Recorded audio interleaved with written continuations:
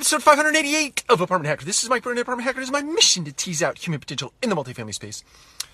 So Jack Welch, his main objective at GE, when GE ran all those years being one of the number one or number two operators in all the markets that they chose to participate in, his main job, according to him, and I quote, was to develop people.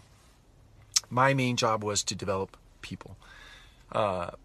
Jack made it his mission to invest in team members, high potential team members who, let's grade them A, B, and C, might have been Bs, he needed to make them As. He invested time, resource, and energy into people in order to elevate them to a level where they were world class, where these businesses that were number one or number two in the world marketplace were ran by people who could actually achieve results and produce outcomes in those competitive environments. So the message here for leaders, for anyone out there managing people, leading people, is invest time, money, and resource into someone.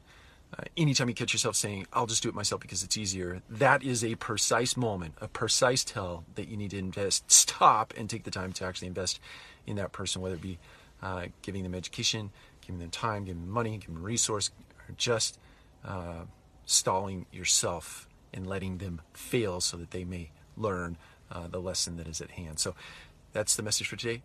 Take care. We'll talk to you again soon.